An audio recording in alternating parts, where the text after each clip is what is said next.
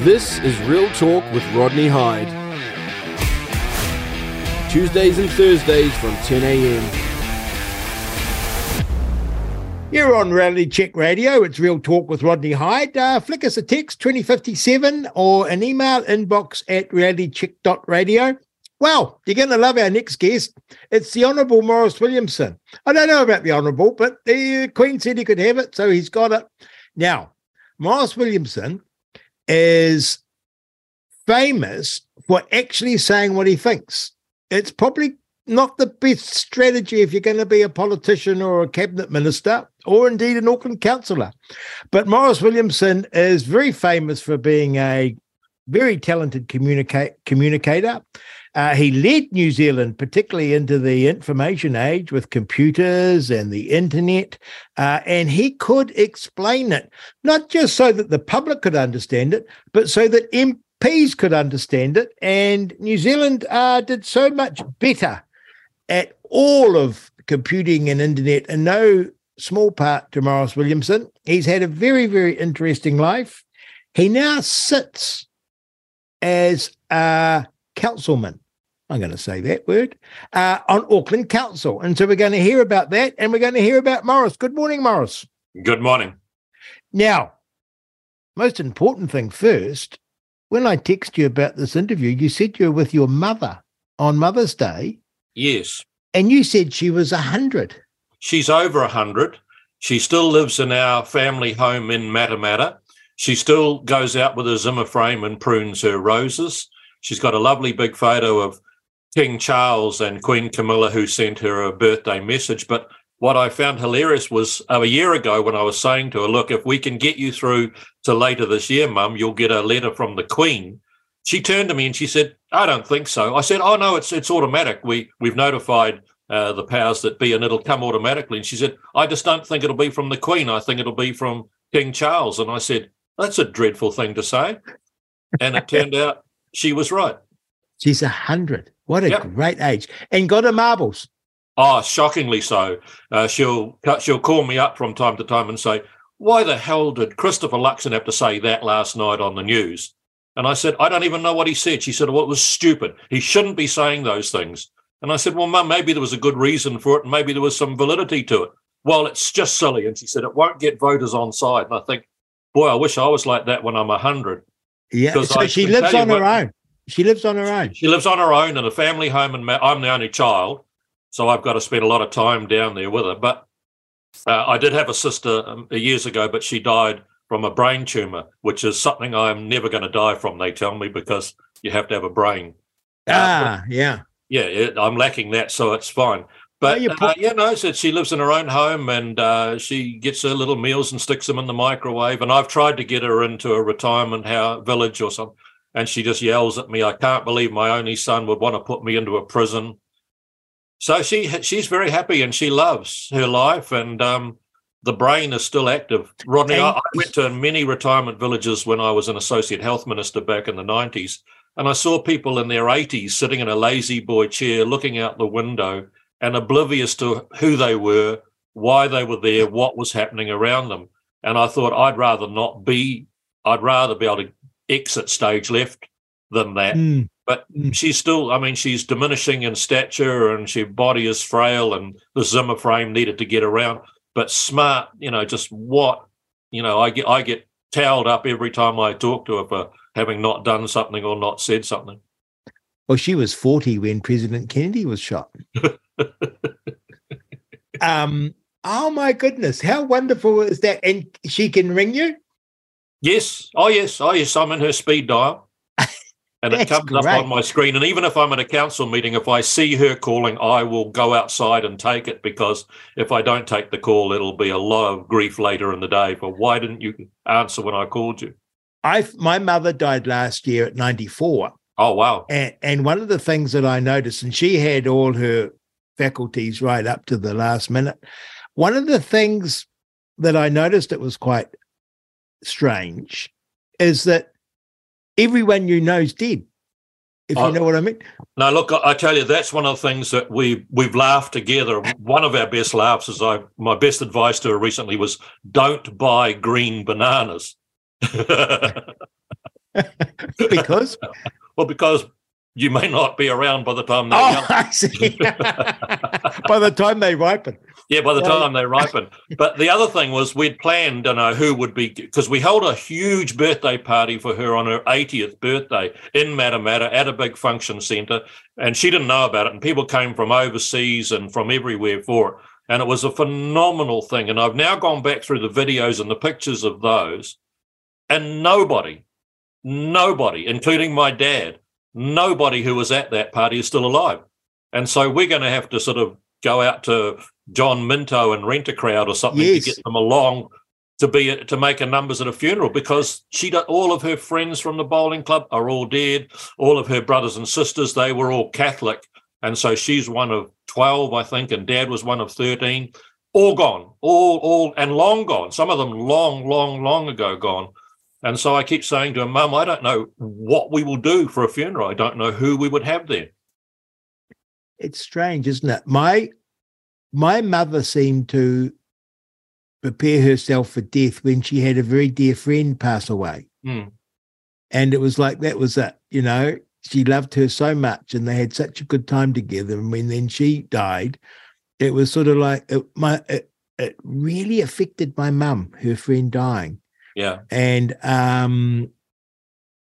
because all her siblings were long gone, and to be 100 and to look around, it's quite funny though, because you think of the kid that bullied you at school, he's gone. You might have had a few caucus colleagues that annoyed you in your life, and you think they're gone, and you sort of win because you're still standing, right? There's a good song, I'm Still Standing. But what's also incredible is because we are not believers of any sort. I'm an arch atheist and don't believe in any afterlife.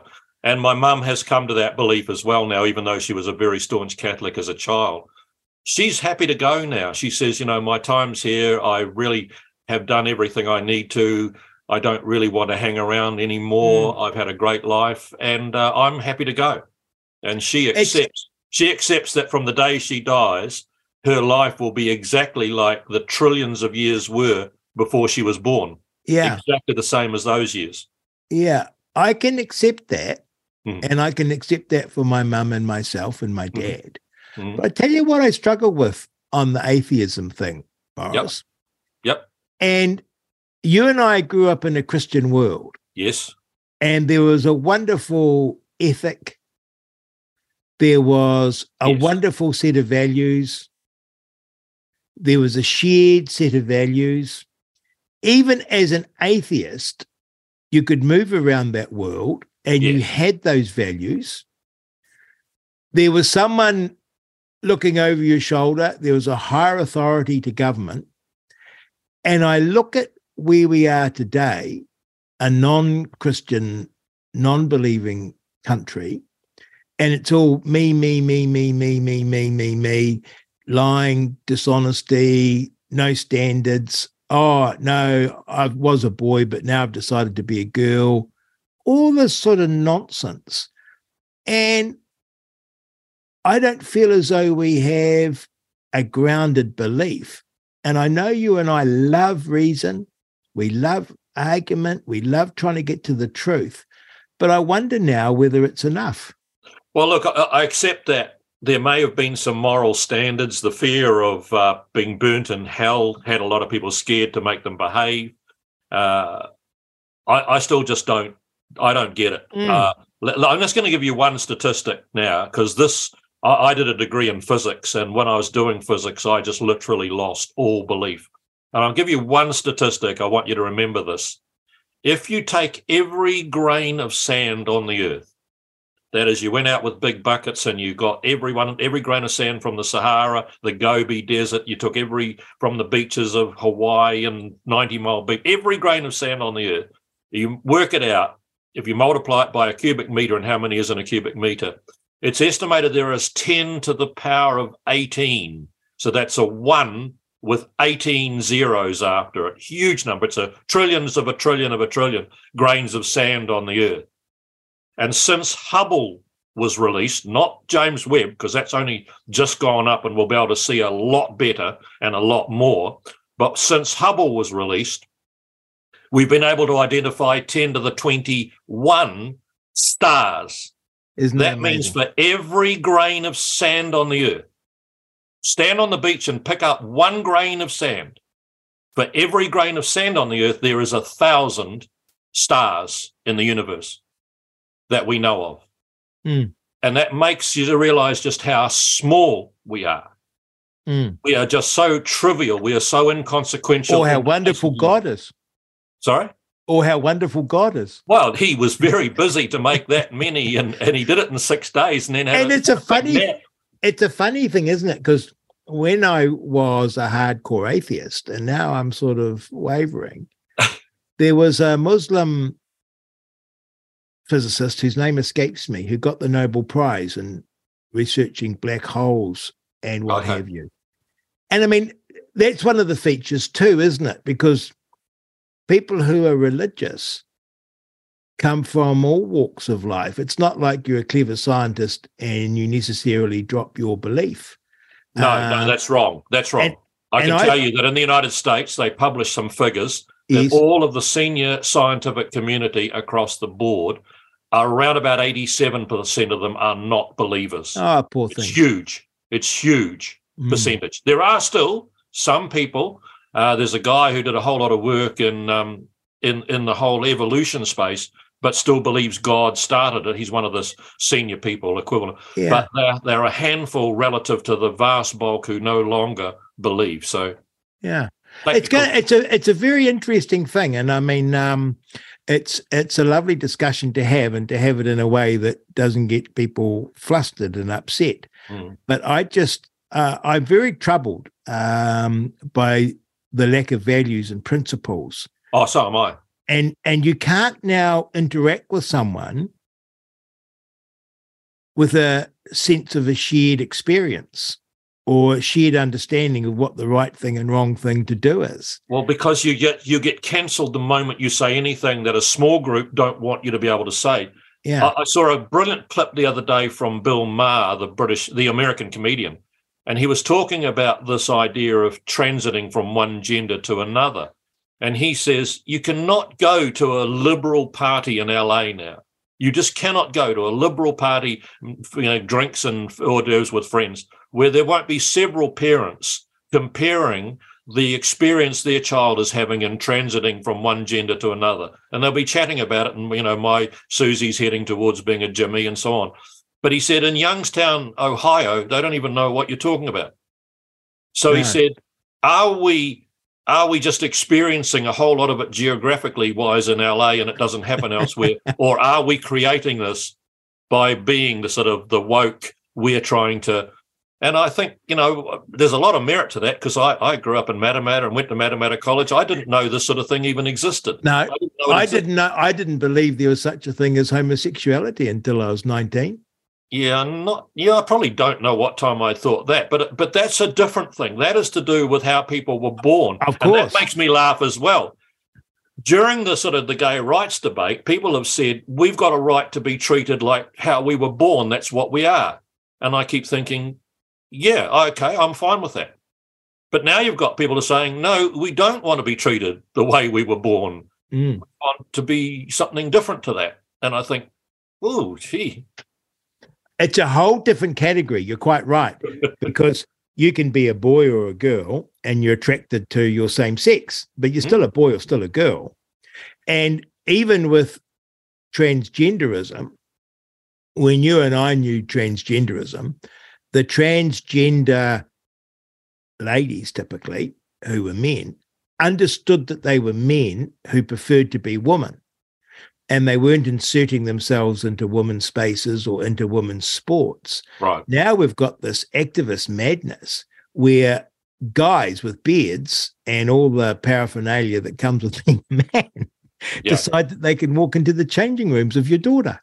Yeah. Well, I'm sorry. I'm old-fashioned, but I believe there are anatomical differences and muscular and skeletal shape changes that men have compared to women. And I know that when you put the women's All Black rugby team up against the men's, they would just get crushed in the first scrum that occurred. They're just different. And then to say, oh, one of those blokes can go over and play with you and be in your team and say, because he identifies as a woman. Look, I'm sorry, I'm pretty much pleased that I'm heading towards the end of my life on the planet, because it's crazy in my view. If you do want to do those things, I'm a big libertarian and I'm a fan that you can live the life you want. But please don't then insist that I'm going to go in and compete in a women's swimming race where I can be half a length down the pool before they've even got started because I'm so big and strong, but I'm actually a man. But how weird is it, Maurice, that even women, or you and I, standing up for our wives and daughters and sisters and mums, and saying, look, we don't mind what you do, but you're not allowed, men are not allowed, they can't put on a frock and walk into the women's toilets or changing rooms or stay in their hospital wards or prisons, and you can't play in their sports, right? You can put a frock on and pretend you're a woman, that's fine. Go to it, yeah. But we're not even allowed to publicly say that without being physically attacked. But that's the whole cancel culture thing, you see. If you're a very small group of people and you want to make sure that your views make the headlines all the time, the moment anyone steps slightly into the space that you're protecting, create this huge kerfuffle. I know someone quite well in the media who was talking to editors at the Herald the other day saying, why do you give this, I think it's Shaneen Lal, why do you give him so much coverage when he's a 0.1 of 1% of the public? And the answer was because it gets eyeballs on screens and it gets readers. And the more we do of that, the more our readership flourishes and grows and the more people read it. And so if they were to go along and say, well, we're not going to cover that person anymore, that would be detrimental to their commercial interests. So now somebody who represents a very small percentage of the public, incredibly small percentage, gets way, way more coverage than anything that's just... And whom incites violence. Well, that's the problem, although I understand it's only us cis white men that cause all the violence. No, that's right. We're fundamentally... But here, I don't buy that for a minute, Maurice. What, that it's all us white blokes? No, I buy that. I've always blamed you. No, what I don't get is that it's eyeballs, because imagine this. If it was about eyeballs, they would have a column each week for Maurice Williamson explaining why this is nonsense. Now, that would get read too, and you'd create this debate. The debate, yeah. But they won't. No. So I never click on the Herald now or stuff because it doesn't speak to me. There's nothing there of interest. No. So there's something deeper which I don't understand, because you're right. It's such a small... But dig into this world a bit more, Rodney. Just dig into this.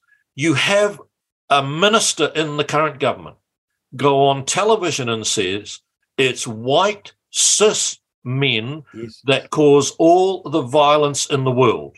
Those were her words. I've checked them and gone through them. Now, I would have thought within seconds the Race Relations Conciliator would have come out and said, that is outrageous. That is a racist statement beyond belief, and Marama Davidson should withdraw it, or we'll issue some form of a public censure saying it's disgraceful.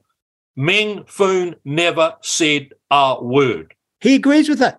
But if I had said it's all brown women that cause all the whatever in the world, you would have been labelled a racist, and quite rightly so, and you cannot group every person in every category together. But what I want to know is, why is there one rule for one direction, but the moment it's the other, you can't say that, you mustn't do that, that's not right. And I'm hopeful the pendulum will swing back. I think the pendulum has gone so far. I mean, there were years when people had no rights to say what they wanted or who they were, and I think that was wrong. And being a strong libertarian, I encourage them to have their rights, to have their views and their say. But it's now got to a point where you're scared to say anything to the contrary or debate it or say, well, I think Marama Davidson was wrong, because I do. I don't think it's all white cis men. And if she was right, then it means in countries in Africa where there are no white cis men, are you telling me there's no violence in those countries? Really? We caused that too. We caused it from just afar. Yeah, because of colonialism. So, I mean, in the end, Prince Harry I'm confident the pendulum will swing back. I really am. Well, I'm so pleased to hear that, because you are an optimist. Unfortunately, since spending a lot of time with you in Parliament, I have had the wonderful experience of having 3 more wonderful children who are at primary school. Wow. And I got to tell you, if you've got kids at primary school or grandkids at primary school, you're not so optimistic. No. Because and I go on a lot about this on the show, and I think people think that I've become obsessed and fixated on it.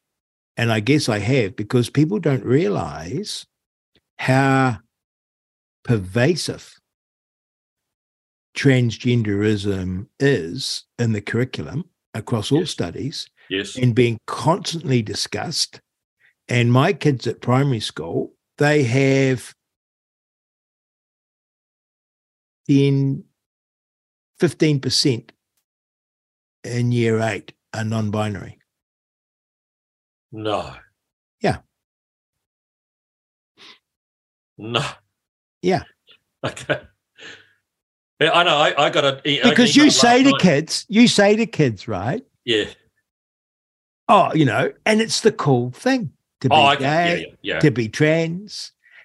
But the thing that amazes me, it's like that thing on in California. The parents love it, particularly the mums. Oh, little Johnny, and he's going through stages. Yeah, and oftentimes, this is what they discovered in the UK. It was boys that were gay were being quickly identified as trans, and if you're in the UK, they'd castrate you before you knew where you were. And in the United States now, 25% of high school kids are non-binary. You see, in California. I just don't believe that. I mean, No, of course they're not. Of course they're not. But it's like being a goth, right? When you were growing up, you were like, what were you? A teddy boy, or you played in a rock band, or I was Beatles era, and my dad banned Beatle boots. Yeah. So I used to keep them in a friend's car. We'd go out for the night playing in the band. When we'd finish, we'd meet back at his car. I'd take them off and put on ordinary shoes, because if I ever came into my house in the farm in Matamata wearing Beatle boots, these winkle pickers, big sharp, I'd get a smack round the ears for it. But everybody wanted long hair because the Beatles had it, and everyone wanted Beatle boots. So there is always trends and fashions. That's right. It's cool. But what worries me about this is some of these changes are a bit like tattoos. They're not reversible. No. And then the other thing is, I notice, and this is mental, they call it now mental health issues, is the kids are confused. Yes. And they don't have a rock solid standard. Even 1 and 1 doesn't necessarily equal 2, if you know what I mean. And so they're in this world that's adrift, and they aren't being taught, they're being facilitated, and everything's airy-fairy, and if you're white, you caused all these problems and you're responsible. If you're a boy, you're a bit toxic. It's this undercurrent that's there, which I think is very destructive of the values that you and I hold dear, the values of Western civilization, which isn't a racist thing. It's a cultural thing which many races subscribe to and appreciate. That is being systematically undermined. But I can live with someone in years gone by wanting to be a goth and painting their face white and their hair jet black, because 10 years later they could be running a big company and being incredibly successful. What I worry about is the genital mutilation that goes on, the steroid changing, the beta blockers that are changing the entire chemistry of someone's body irreparably. And I think, well, we've got to be very careful about that. And even if you don't go in for the physiological castration, or chemical castration, or the physical castration, or whatever, even the mental effect of believing, of course, that a boy can be a girl is pretty weird.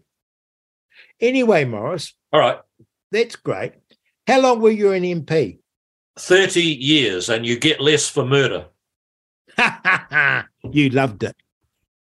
I did for quite a long time. I didn't towards the end. I got really bored with it. I should have left earlier than I did. If I have any regrets, I said it in my valedictory. My time was up at least a couple of terms earlier than that, and I should have just gone. I just always had a great hope of new things. One of my great prides is I fought a fight with the whole National Party caucus for some years about fibre optic. And John Key said, look, Treasury, this is before we went into government in 2008. John Key says, look, we've been advised it's not economic, it's too costly. Fibre in the backbone, yes, but not to the residents. So you'll have cabinets in a suburb and then it'll be copper. And I kept arguing. I've been overseas. I've met with the gurus of where this is going.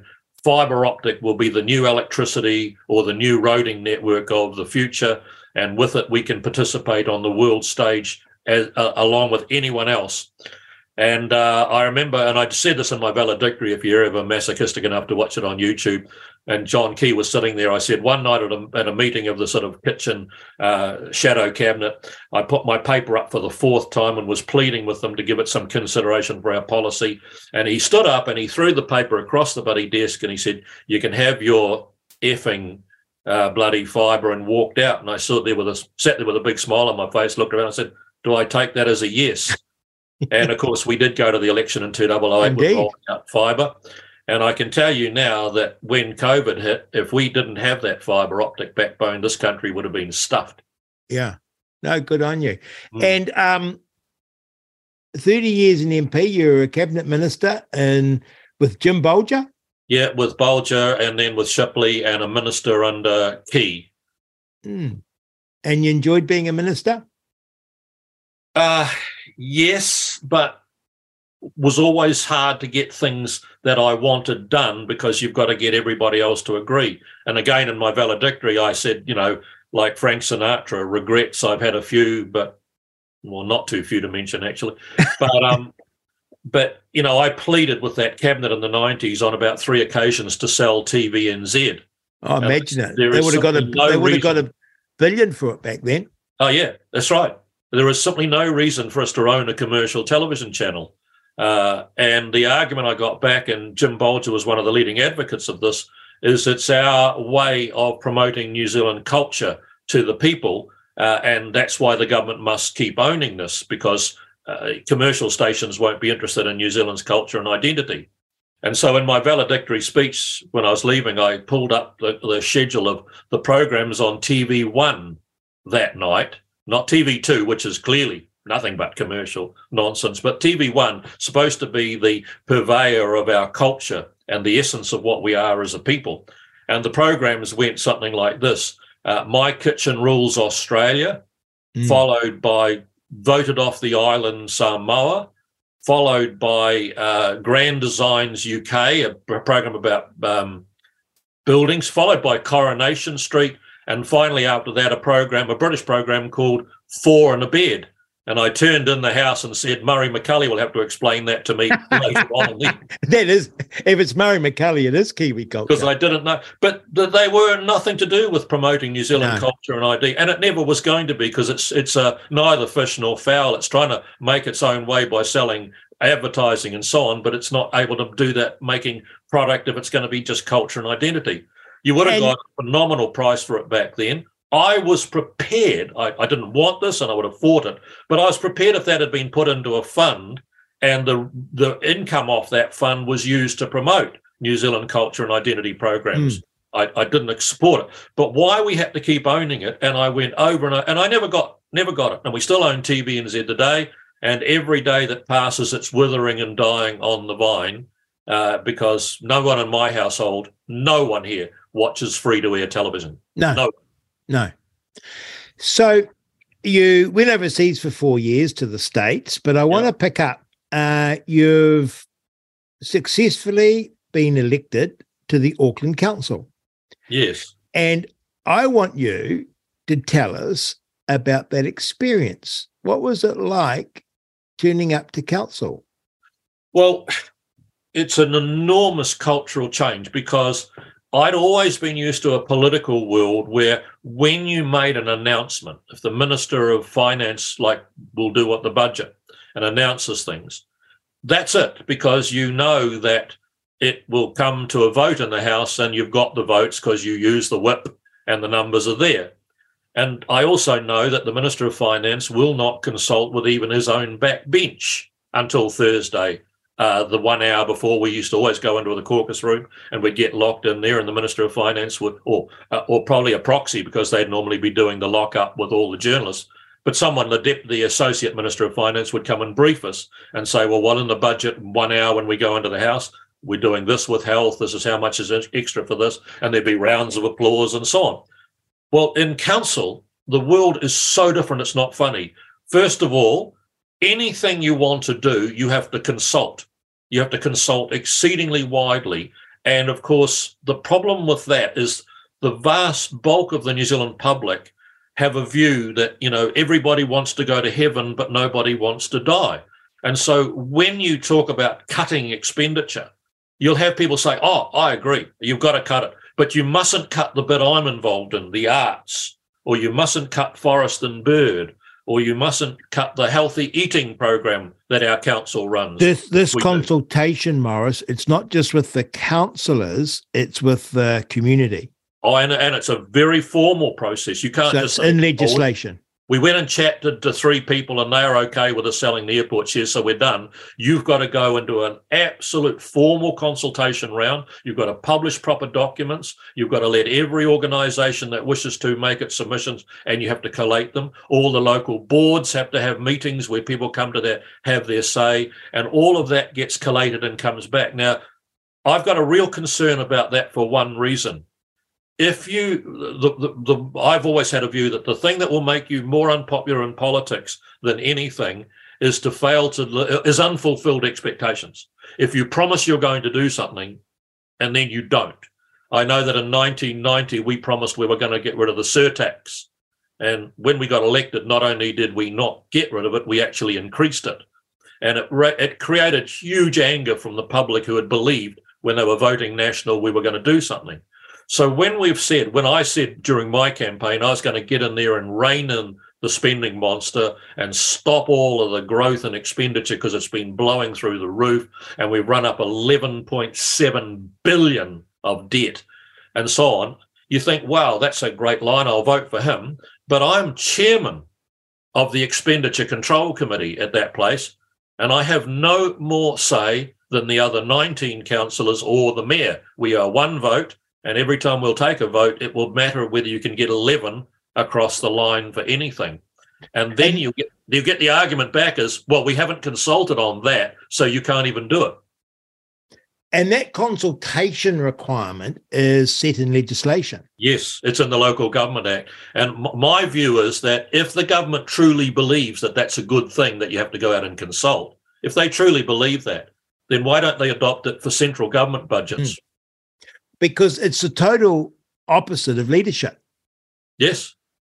Yes, it is. I mean, you're being run by the mob, and as you say, as the mob, I want my rates to come down. I want the debt to be managed. But don't cut my funding. And you multiply that. And of course, the ones that want to be consulted with it are the ones that are actually receiving the funding, not the ratepayers. In general, the vast bulk of people making submissions were the ones that were participating in the council payments or council support or council buildings made available. Your ordinary Johnny ratepayer out there just gets his rates bill and goes, bloody hell, it's gone up again. And I can't see why. And so I've done some real heavy analysis on the spending in there. And there are particular divisions within the council where their spending over the last 4 years has increased. In fact, just so I don't get it wrong, I decided to put it up here on my screen for you. Let me give you some of these numbers. Certain divisions have had over the last 4 years, and this is while inflation was running at 13%. The increases for customer and community services, which is a budget of 306 million, is up 56% over that same time frame that inflation ran at 13. The infrastructure and environmental services at 288 million is up 49%. The group services, 194 million over that time, 30%. Planning division from 43 million to 66, up 53.9. All those increases, which are huge, occurred while total inflation was 13%. That's over 2 or 3 years, is it? 4 years. It's over a 4-year period. It's disgusting. And it's on a railway track, right? The train's just hurtling down the tracks. The tracks are sort of the legislative planning process for the budget. And a Minister of Finance, as you say, can't sit there and do a budget, tell Treasury what's what, tell them what they need, have the party support and do it. Because in a council, you've got this legislative requirement to consult. You can't rely on the other councillors to back you. Correct. And more particularly, even if they said they will back you, you can't rely on them to stay backing you. Correct. That's, I think, the difference. Central government, you both have the whip in terms of knowing you've got the votes to do what you've decided.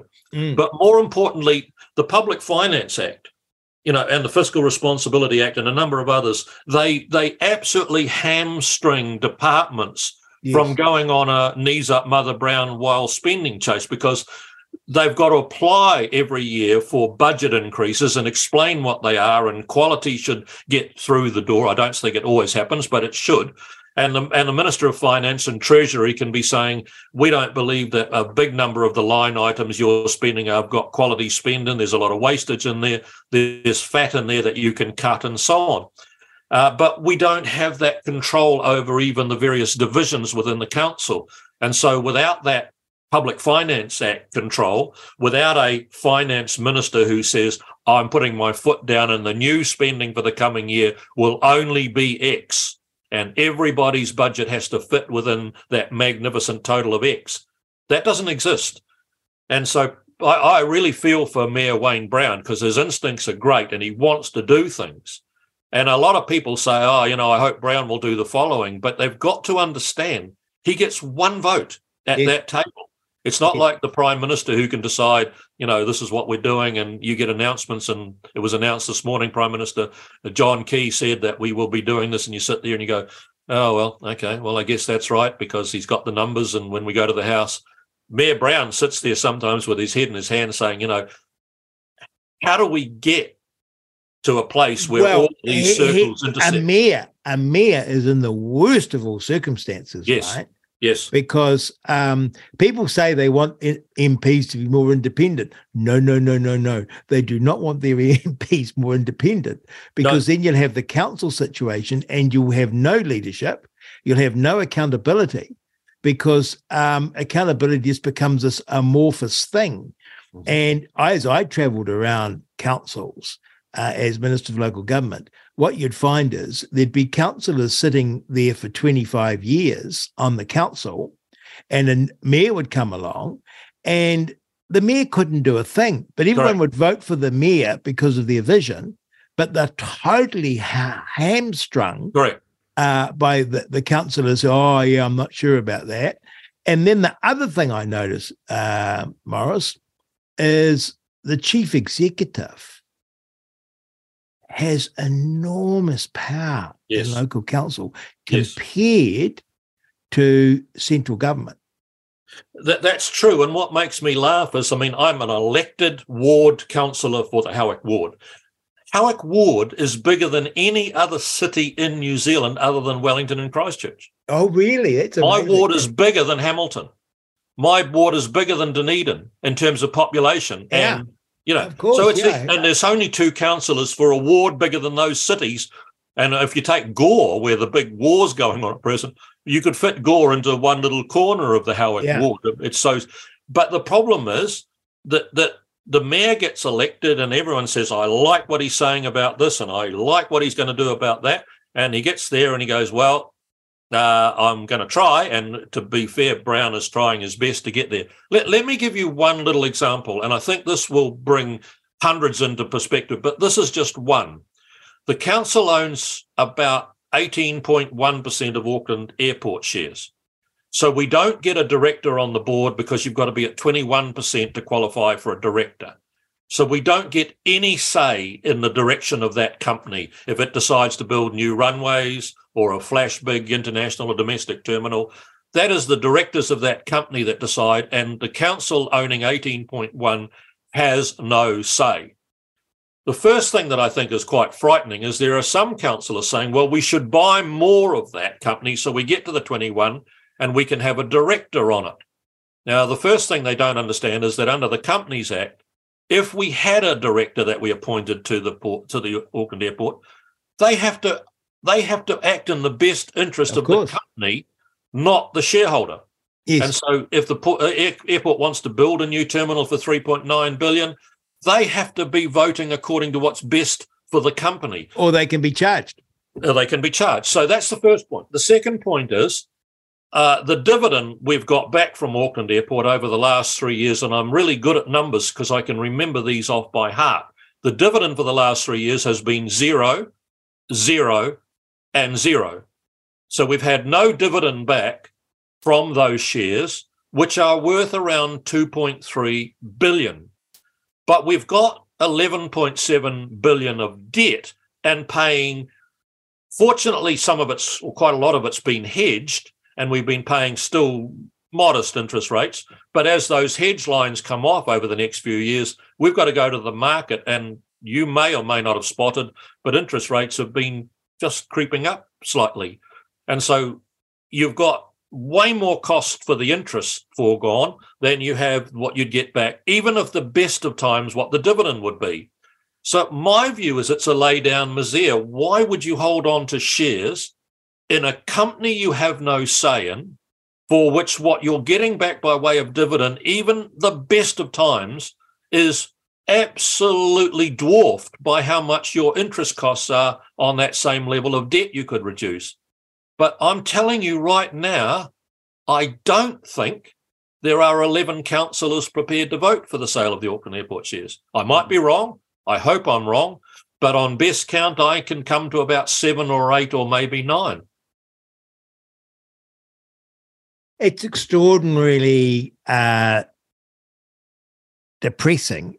And the other thing I suspect you're finding, and this was my disappointment about Auckland Council, I expected with one council, the New Zealand Herald in particular, to do a much better analysis, because there's just one council, right? Yes.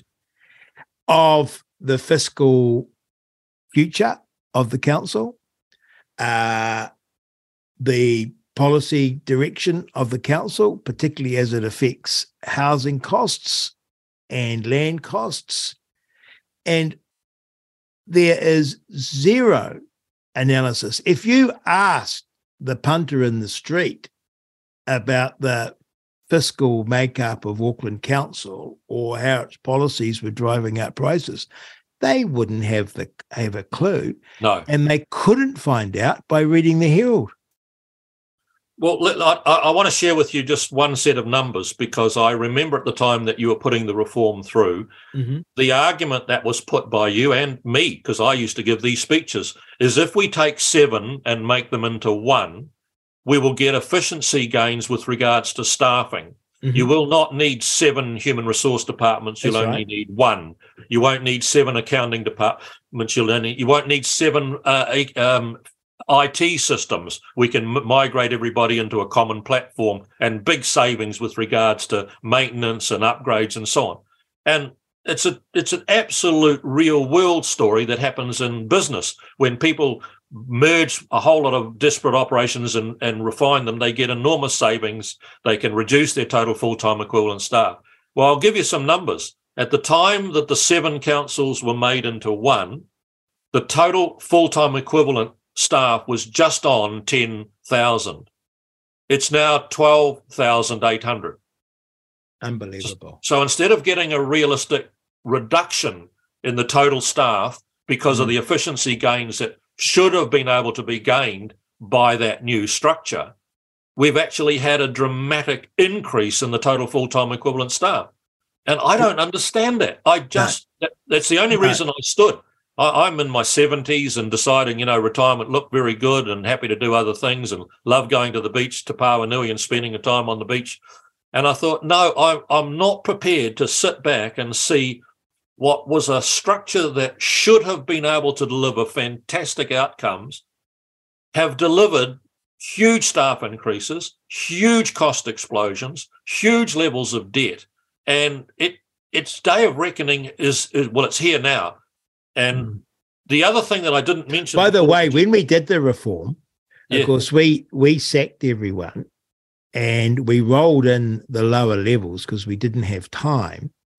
And we lost over 2,000 from management. Right. From this, because you didn't need, as you say, the 7 HR departments. And so 2,000 just disappeared out the door. And the savings day one were significant. But of course, politics being politics, and I'm not even sure if we voted centre-right councillors in, but we voted in lefty mayors, and spending just goes up and up and up and up. And Len Brown and Phil Goff are never going to be the characters that'll put a lid on it. And now we have Wayne Brown, who would put a lid on it, but he's hamstrung. Yeah, because the structures don't allow. He can't walk in there and say, I got elected on selling the airport shares, so tomorrow we're making an announcement, we're selling them. He can't get the chief executive in and say, cut the budget by 20%, you choose. No, can't. And that's what I've actually tried. Now, what we can do in the long-term plan, because this is the next piece of the jigsaw that everyone really, I didn't even understand this quite well. You can't make changes to your annual budget if you didn't put them into your long-term plan, because then people couldn't have expected this to come, and so you've given them an unexpected change. Now, imagine if central government could not make changes unexpectedly by announcing GST one day, as Roger Douglas did. Yeah. No, sorry, Roger, that's not in our long-term plan. You can't bring a tax called GST in. The central government couldn't function like that. So at least after we've got this annual budget finished, which is next month, has to be done, I've got a chance as the chairman of the expenditure control to get a complete review of that long-term plan and that spending. But again, it's no point me saying all of that if I get 19 votes against and 1 in favour being myself.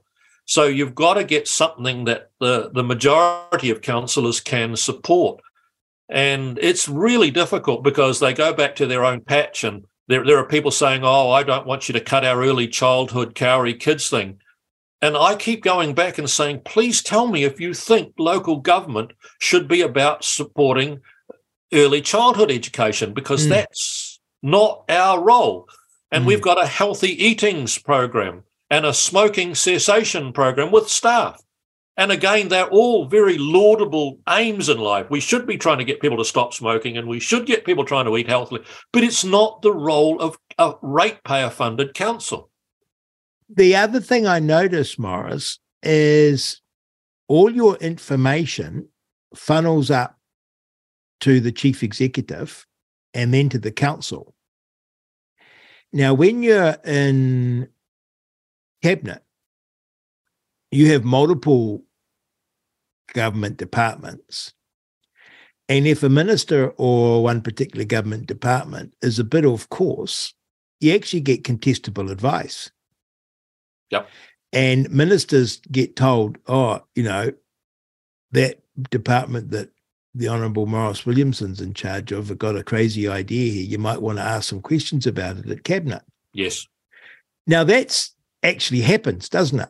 Oh, more than happens. It's quite the norm. And the other thing is quite the norm. I put up several things. Like I put up a roading proposal in the 90s called Better Transport, Better Roads. And it had the support of the Business Roundtable and the Chambers of Commerce and the Road and Trucking Association. And it was to try and turn the roads, which are run as almost a social welfare operation, because there is local roads and there is state highways run by the New Zealand Transport Agency, and they don't even connect. And so I was trying to turn them into a commercial operation with a balance sheet and have to show return on investment and only invest in properties that had a proper return and so on. And I failed miserably because it just literally went wild with contestable advice coming from other people. Oh, well, that'll be too damaging to the local councils in our area and so on. And it failed. And Treasury pretty much put a kibosh on it and it died. The Better Transport, Better Roads is a lovely document that finally I couldn't get across the line. But Treasury were able to really put a blowtorch on anyone coming up with ideas if they felt that it wasn't worth at that stage, I went and got a T-shirt printed. I've still got it somewhere in my file. It's got "Cut out the middleman, vote Treasury." And but there's not that discipline within local government. We don't have a Treasury department coming in and saying to community services or whatever, you've had a dramatic blowout in your spending for the last 4 years. And this time your budget is going to stay at zero-based budget, no increase at all, unless you can bring a particular application that's got some real merit. And we can sit there and say, actually, that stacks up better than some spending elsewhere that we can now make a cut to. You're self-accepted and Wayne Brown accepted, because I would describe you both as fiscal conservatives and business-oriented and realists. That's not the type of person that's attracted to stand for local government. No. And it's certainly not the type of person that's attracted to work in local government. Correct. So, I feel good and bad about having won. I'm pleased that I got on the council, but what I now realise, I probably already knew it. In fact, I'm sure I knew it. What I didn't know is how bad it is in order to try to affect change. You have way more impact, even just as an ordinary caucus member, to taking a caucus paper to the caucus, getting it considered, getting it put up to the cabinet eventually, and finally getting it done. So I know a lot of people in Auckland who, when I've asked them, would you be prepared to put your name forward and stand for the council? I just get the most guffawing laughter. Yes. You have got to be kidding. And I said, no, people like you would make a really valuable contribution. You've got to be kidding.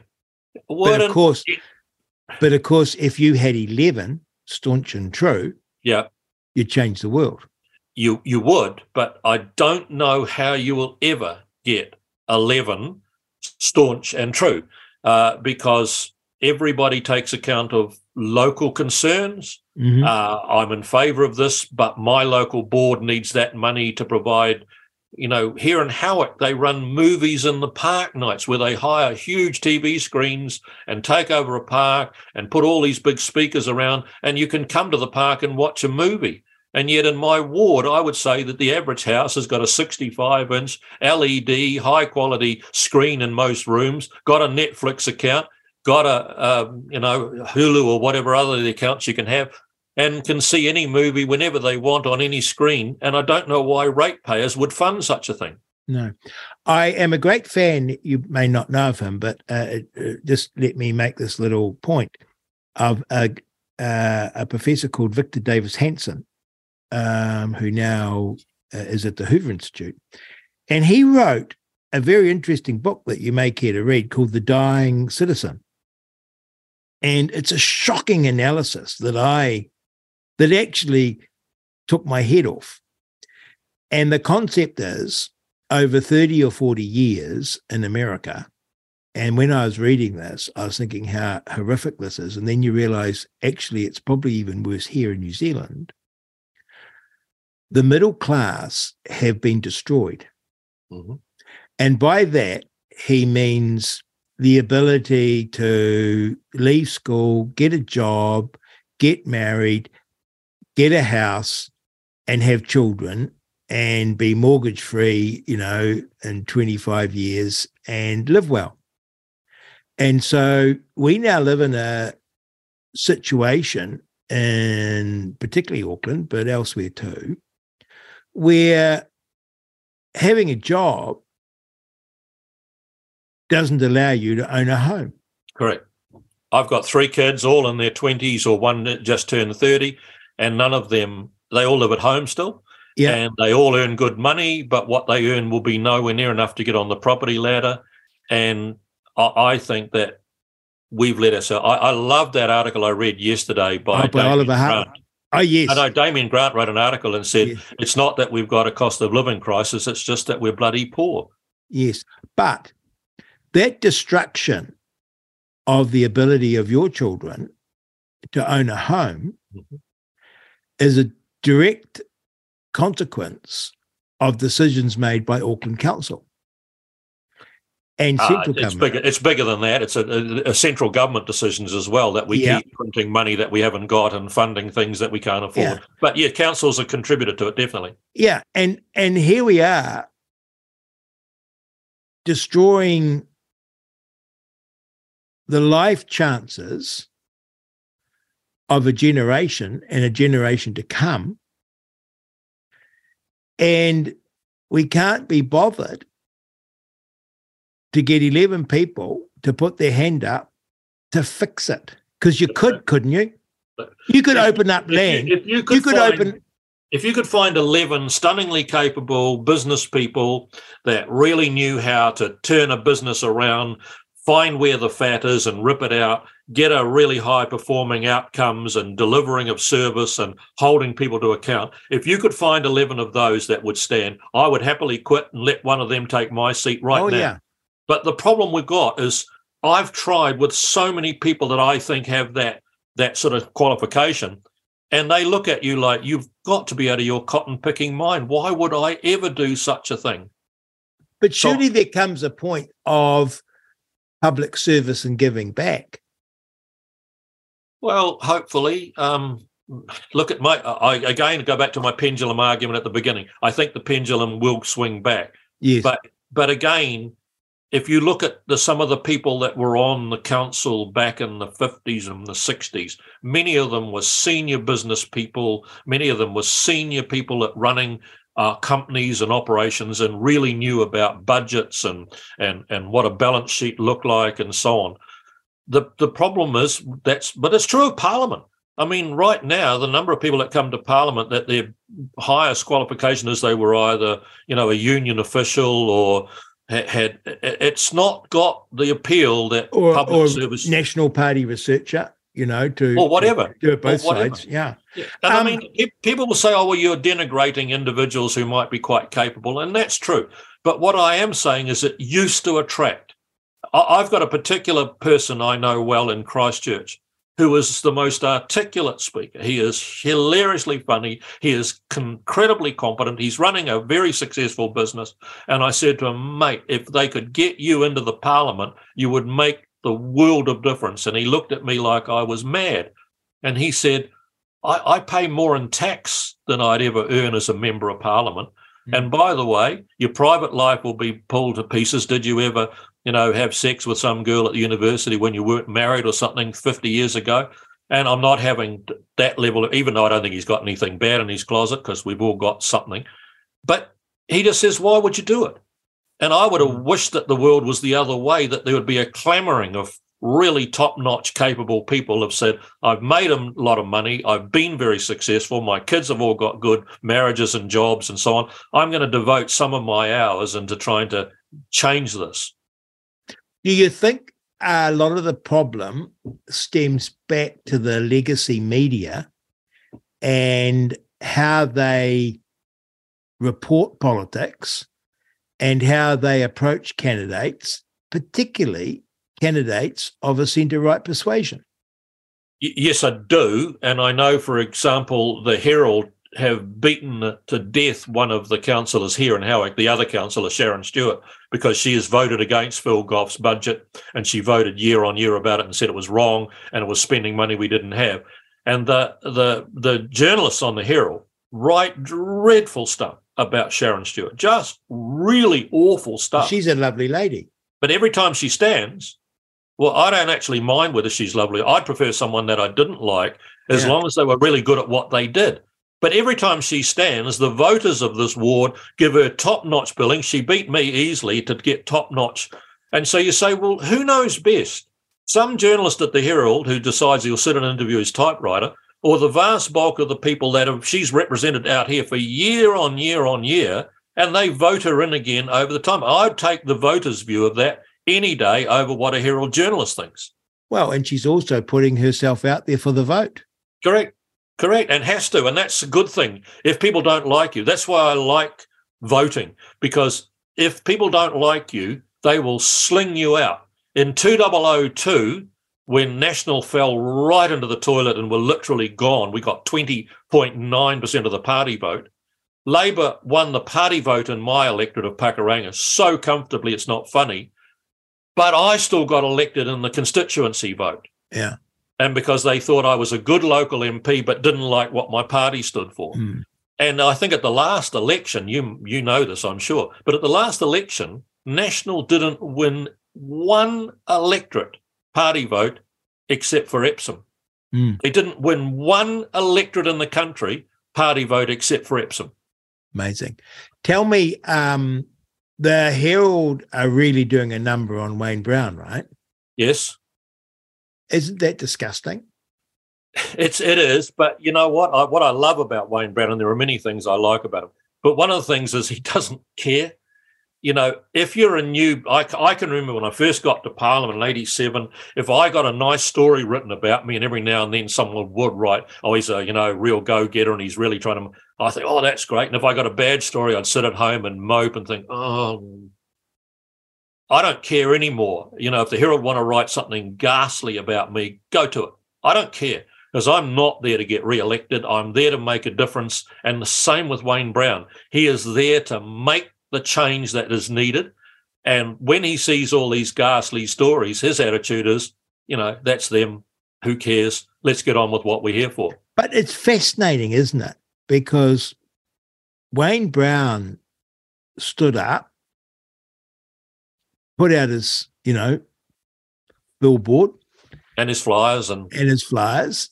Gets elected. Everyone knows who he is. Everyone knows what he said. Everyone knows he stood for him. Yep. Meanwhile, you have Simon Wilson at the Herald. And who's that other character that's been there for a million years? Writes about local government. Oh, Bernard Orsman. Bernard Orsman. These two guys are totally unelectable, right? You wouldn't put them in charge of a lemonade stand, right? And they are sitting there writing this commentary like they're philosopher kings who really should be running the council. Yeah, and I've always felt that if that's how you feel, if you believe that you know how this place should be run and it's not being done that way, a really simple solution, stand. Put your name on a ballot paper and stand. Or, if you're a journalist, write the stories. Not engage in subterfuge and sabotage. And these Wayne Brown, like I'm not Len Brown, Phil Goff, they were elected, but of course they go soft on the candidates whose policies they support. I mean, it's just literally this idea now, isn't it, that if you're a centre-right person, you are a bad person morally, and you need to be exposed. And you can see Christopher Luxon trying to protect himself by pretending he's a lefty. Mm-hmm. Is that right? Yes, but I'm not that sort of a person. I don't care.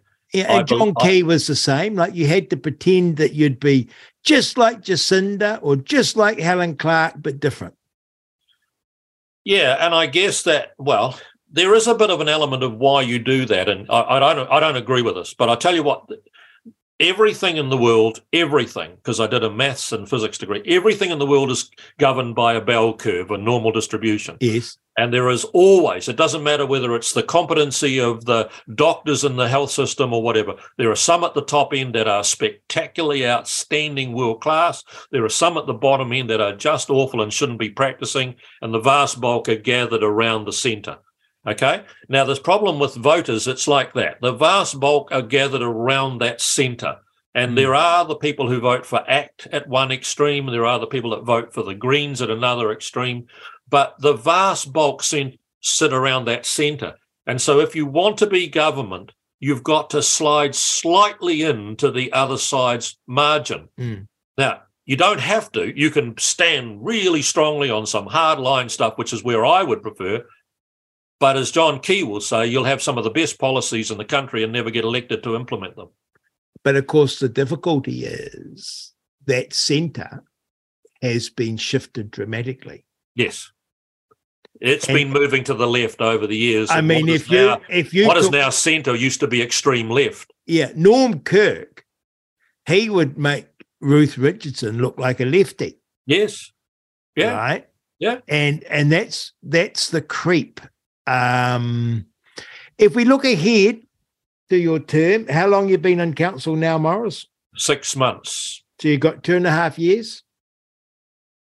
Well, that's what's supposed to happen, I guess.